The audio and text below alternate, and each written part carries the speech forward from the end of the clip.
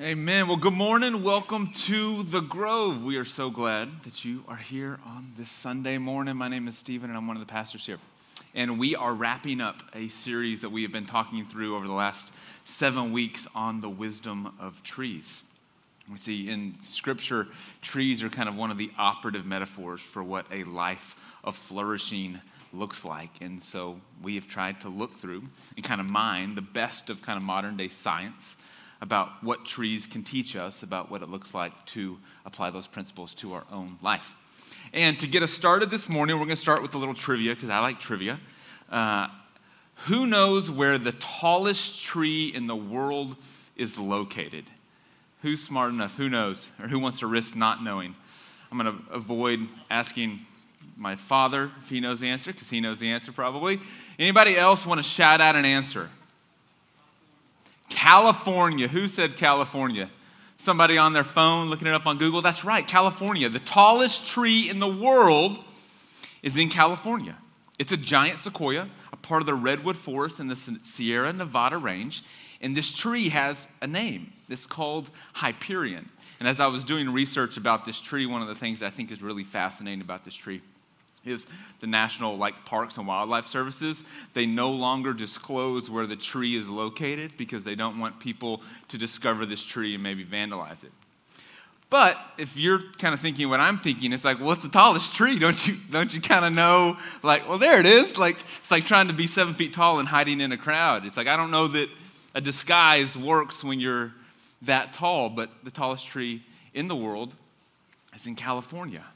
Now, if you've ever been to the redwood forest, you know that Hyperion is not the only really tall tree. These trees grow hundreds and hundreds of feet tall. In fact, Hyperion is 380 feet tall. And just to give you a sense of scale about how tall 380 feet is, here is Hyperion next to Big Ben, next to the Statue of Liberty, and next to another tree that's 130 feet tall. And then if you can see that little speck at the bottom, that's me. Or you. 5'11 and a half, I round up to 6 feet, but that's me down there at the base of Hyperion. Now here's what I think is so fascinating about this tree and other redwood trees like it. If you go to California, where these trees grow wild, they are 200, 300 plus feet tall. And about 150 years ago, they started to take these small little saplings of these redwood trees, and they would bring them over to Europe. Somebody, took a trip to California. They see these giant, magnificent trees, and they're like, oh my gosh, we have to have this where we live. So they bring these saplings over on these boats, and they kind of plant them in gardens and parks around Europe. Now, the tallest giant sequoia in Europe is less than 150 feet tall. So for scale, that other tree that you see on the screen is 130 feet. That's close to the tallest redwood tree in Europe. And so if you ask, well, what's the difference between the two trees? Why is one so much taller than the other trees? Why is it that in Europe these redwoods don't seem to grow nearly as tall as the ones in California? Well, it's really simple. Because they were brought over, they were farmed and raised in a controlled environment. So here's what happens when these trees are brought over to Europe. They grow them in kind of these nurseries. Now, to make them more manageable, more easy to ship around Europe and plant in these different locations, they trim their root systems. Now, a normal 10-foot tree has a root system that's at least 20 feet long. These trees that they have migrated over to Europe, they trim their root systems to about 20 inches. Well, that's a huge difference between 20 feet. And so they have these nice, neat, manageable root systems that allow them to be transported all throughout Europe. But what does it do to the growth of the tree? It stunts it. It limits it. Now, as you can imagine, as we're trying to kind of tie a bow around all of this, there is a direct connection to the health and the depth of our root systems and the amount of growth that we experience in our life. And this plays out perfectly in these redwoods that exist in Europe. And so kind of the last principle that we're going to talk about this morning, kind of the last of 7, is this. A flourishing life is a deeply rooted life. In fact, on average, most trees have a root system that is twice the width of their crown or the length of the tree, depending on the type of tree that it is. So if it has kind of a wide, bushy crown, that's kind of from one branch to the other branch, you can imagine that their root system extends at least double that length. And if they're a really tall tree with not a lot of branches, the root system is at least double their height. So an average 10-foot tree, root system of 20 feet. Except for these trees, they get raised in these very contained environments. Now here's what's fascinating, I think, about these redwood trees that are in Europe. Not only do they not grow as tall as the giant sequoias in California, but because their root systems are so shallow, they start to seek out and search out nutrients in all sorts of surprising places. One of the problems that they have in Europe is because of where they've planted some of these trees, they find their root systems like entangling and ensnaring sewage systems and wiring systems, and they find these random root systems all over their city. And it causes problems, as you can imagine, because roots are hard to control and they end up kind of breaking and damaging things. But what's happening in Europe is because of where these trees are planted, the root systems don't have the ability to grow as deep as they need to support the growth of the tree. And so their roots get into all of these places that don't actually have access to the nutrients and the life that they need to grow these trees. Now, I think the analogy in our life is pretty similar. For many of us, we have these really shallow root systems, or we have kind of had our root systems trimmed by our community around us, the culture that's telling us how we're supposed to live, what's supposed to be important, the things that we're supposed to devote our life and our energy and our resources to. And so our root systems, searching for nourishment, searching for depth, have found their ways into all sorts of places that don't actually provide sustenance, nutrients, and life. And so over the last 7 weeks, we've been trying to unpack what it would look like to live a flourishing life. And so much of it is dependent upon the root systems that we have and the way that our root systems support our growth. Now, Scripture paints these pictures again and again about how trees are the metaphor for human flourishing, the way that God has designed us to live into our fullest. And in week 1, I started with a passage of Scripture that informed our identity as a grove. Now, what we said was the grove is a group of fruit-producing trees. And so this passage of Scripture paints the picture about what the Christian life can actually look like. And so to kind of wrap up our series and kind of tie a bow around everything, I thought I would remind us one more time about this word picture and about this principle that a flourishing life is a deeply rooted life. Now, this comes to us out of the book of Jeremiah. And Jeremiah is writing to a group of believers who find themselves exiled from their homeland. And so they're in a foreign environment, they're in a different community, in a culture that doesn't support all of their values, all of their belief systems, all of kind of the ways that they're supposed to extend their roots and live this really deeply rooted life of faith. All the people around them have different practices, habits, customs, kind of indicators as to where they should spend their resources and their time and their energies. And so Jeremiah reminding them about what a flourishing life looks like. He reminds them of the importance of deeper roots. And so this is what he says. He says, blessed, fullness of life is available to those whose trust is in the Lord. Now, it's easy for us to put our trust in lots of different things, to have our root systems seek out and search out nourishment and nutrients and access to life in places that don't actually provide it. But what Jeremiah teaches us here, he says, blessed are those whose trust is in the Lord, whose trust is the Lord. And here comes the metaphor. They are like a tree planted by water. And then here's the metaphor, sending its roots out by the stream. Jeremiah knows that the healthiest trees are the trees with the deepest and widest root systems along places full of nourishment, full of life, full of support for flourishing. He said, they're like trees, people who trust in God, planted by a stream, sending out its roots. It says, it shall not fear when heat comes, and its leaves shall stay green. When adversity comes its way, when hardship, when difficulty comes its way, it's impervious to the environment around it. We all have experienced moments in our life where our faith, our sense of hope and security has been shaken, has been kind of confronted. Maybe it's been kind of a medical issue that you're dealing with in your own life or the life of a loved one. Maybe it's some impact to your job or your career, your financial health. Maybe it's something with your kids that always seems to kind of chop us at the knees, right? When our kids are struggling, when we don't know how to best support them or come alongside them or give them access to the tools and the resources that they need. Or maybe it's just your own sense of kind of low-grade anxiety. You know that you want more, you know you want your life to look different, but you don't quite know how to access it.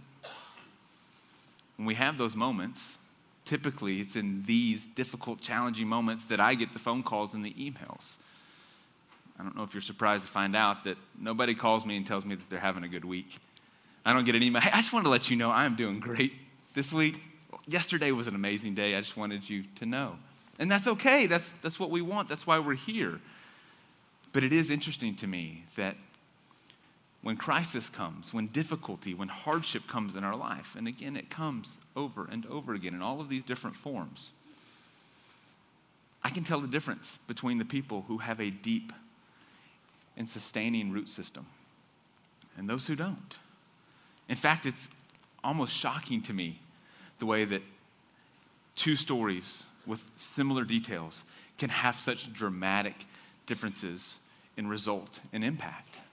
One person who's got a network of faithful community around them, somebody who has a deep faith, kind of a robust relationship with God that's informed by kind of daily practices of prayer and scripture reading, people whose lives are truly rooted in and trusting in God's presence and activity in their life, versus people who try to come to church sometimes, and that's about the extent of it.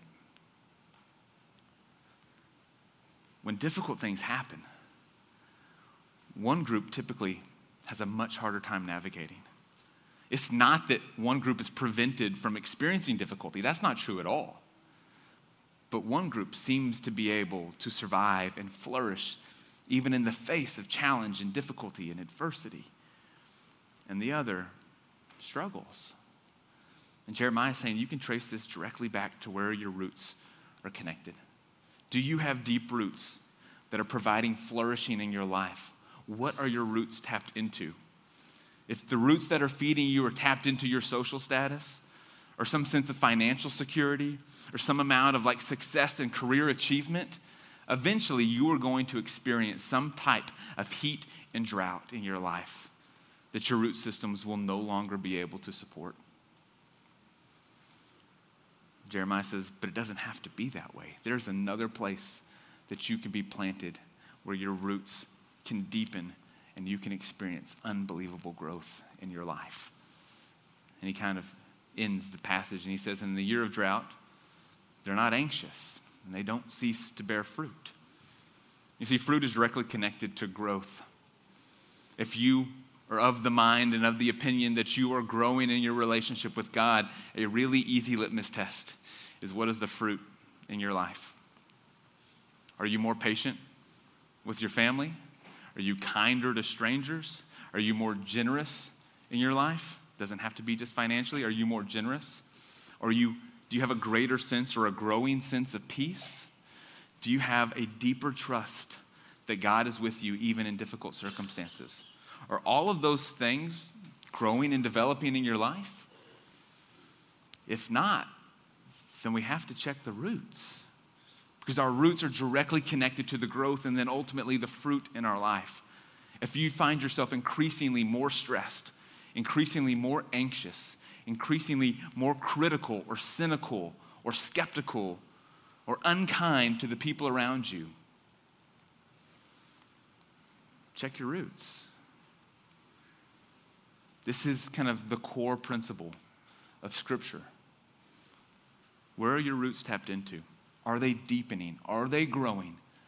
Or are they chopped off for convenience, finding their ways into sewer systems, for any attempt at sustenance and nutrients. This is true for us as people. It's true for us as families. I think one of the greatest things that we can do for our children and for our families is to have a common shared sense of like a faith, to communicate, to talk about it, to pray at meal times, to incorporate and invite God into every type of conversation, to talk about our Christian values in the ways that they inform the decisions that we make. This is why we don't do that, or this is why I'm not comfortable with you going there, because of these principles, these ethics, this Christian identity that we possess. It's so easy to see families who are struggling with their relationship with their kids, or who feel discouraged or frustrated about where their kids are or the behaviors that their kids are participating in. And the mentality is like, well, I dropped them off at church. It's easy to outsource that growing, deepening root system, or to want to. This is something that's slow and it takes time, but it is what leads to flourishing in our families, in our friendships, in our relationships. It's also true about a church. This is why Commitment Sunday matters to us. It's not just about the generosity that comes in, but it's about the collective commitment to participating in deepening our roots as a church. A tree's growth is limited by its roots. In a lot of ways, this church is limited by our roots. There is so much more that I would love for us to be able to do as a church. I shared a statistic a couple of Sundays ago and have repeated it since, but half of the families here at the Grove support the church financially. We are limited in half by what we can do just by the number of families who support the church. What I think is so incredible, though, is even in the face of that statistic, statistics only tell part of the story. Because in the face of that statistic, we have a group of families who have experienced for themselves how much flourishing exists when their root systems are deeper. That they're going to do a direct one-for-one match for any first-time giver to the church. If you have never given to the Grove financially, we have a group of families who will match your gift dollar for dollar. It's incredible. I have never heard of another church who does something like this. It's truly unbelievable, the generosity that they want to share, because they are confident in this principle being true, that a flourishing life is a deeply rooted life, and it's true for this church. There's so much that we can do in our communities, in our families. Ways that we can pour into our kids. We have a full kids building every Sunday and not enough support to teach them in the ways that we would like. We have a youth ministry. We have over 100 youth in this church that don't have access to a full-time youth pastor. Now, we are on the search and we are trying to hire, but there's so much that we are doing that we are limited in what we're able to do as a church. There's so many classes and studies and Bible studies and groups that we want to make available to this community. We think everybody should be involved in something other than just Sunday morning. There are more next steps for all of us to take. But there's a finite number of resources and hours in the day. And so as our roots deepen as a church, we have the ability to create environments that help all of us deepen our roots as followers of Christ. This is why our commitment to generosity matters, because it translates into stories. It translates into opportunities for people to deepen their roots and to grow and experience human flourishing. This is what God wants for all of us. And what I think is incredible about this morning is we have the opportunity to make it so. And so in a few moments, we're going to participate in a collective commitment to deeper roots. If you have given to the church financially before, I ask that you match that gift and consider increasing it. If you've never given to the church before, I know it's hard to start, but I hope that you will participate in that one-for-one match. I hope that we'll all be prayerful in these next few moments about ways that we can deepen our commitment so that God can do more things in this church and through this church. There's so much about our community ministries, our partnerships with Men of Nehemiah and other agencies that we have yet to tap into. They'll be here next Sunday leading us in worship, but there's still so much more that we could be doing with them, ways that we could support them in the work that they're doing in the lives of men. There's so many other agencies and organizations that we want to partner with. It's just a matter of how and can we, and do we have the resources to support them well? And so in these next moments, I hope that you will take that commitment card and just say, God, okay, lead me. Help me discern the ways that you want me to deepen my roots, ways that I can participate in all of the growth that you have waiting for this church in the coming year. I'm going to pray for that moment. Pray for God to speak and move here in this place in inside each one of us. And then I'm going to invite you forward to share in that moment together. So let's pray. Gracious God, it's in these moments that we recognize that it is in you that we find life. And God, that life is limited by the depths of our roots. And so God, as we seek to experience more life in you, help us to participate in the ways that we can create opportunities for others to experience the same life. God, it is difficult at times to trust you with our resources, to let go of what we think we need to hold on tightly to, especially our money, God. We know that you have said that where our treasures are, our hearts are also. And so, God, allow us to treasure life in you most. God, help us to release what you have allowed us to be temporary stewards of. Inspire us to greater generosity so that we can have deeper roots that allow you to create greater growth in this place and inside each one of us in the coming year. God, we are so grateful for the opportunity to gather as a church, to pray over all of the collective resources that we have, and then to commit to share them so that you can work through them. God, we know that this is an act of collective obedience, discipline, and faithfulness. But God, we are certain that you see it, that you honor it, and that you bless it. And so God, may you bless these gifts. May you bless our families as we come forward together to pray over them and to give them back to you. God, we know great things are in store for this church and through this church in the coming year. And we ask that you use all of these gifts according to your will and for your glory in this world. We pray this in your name. Amen. So friends, here's how we're going to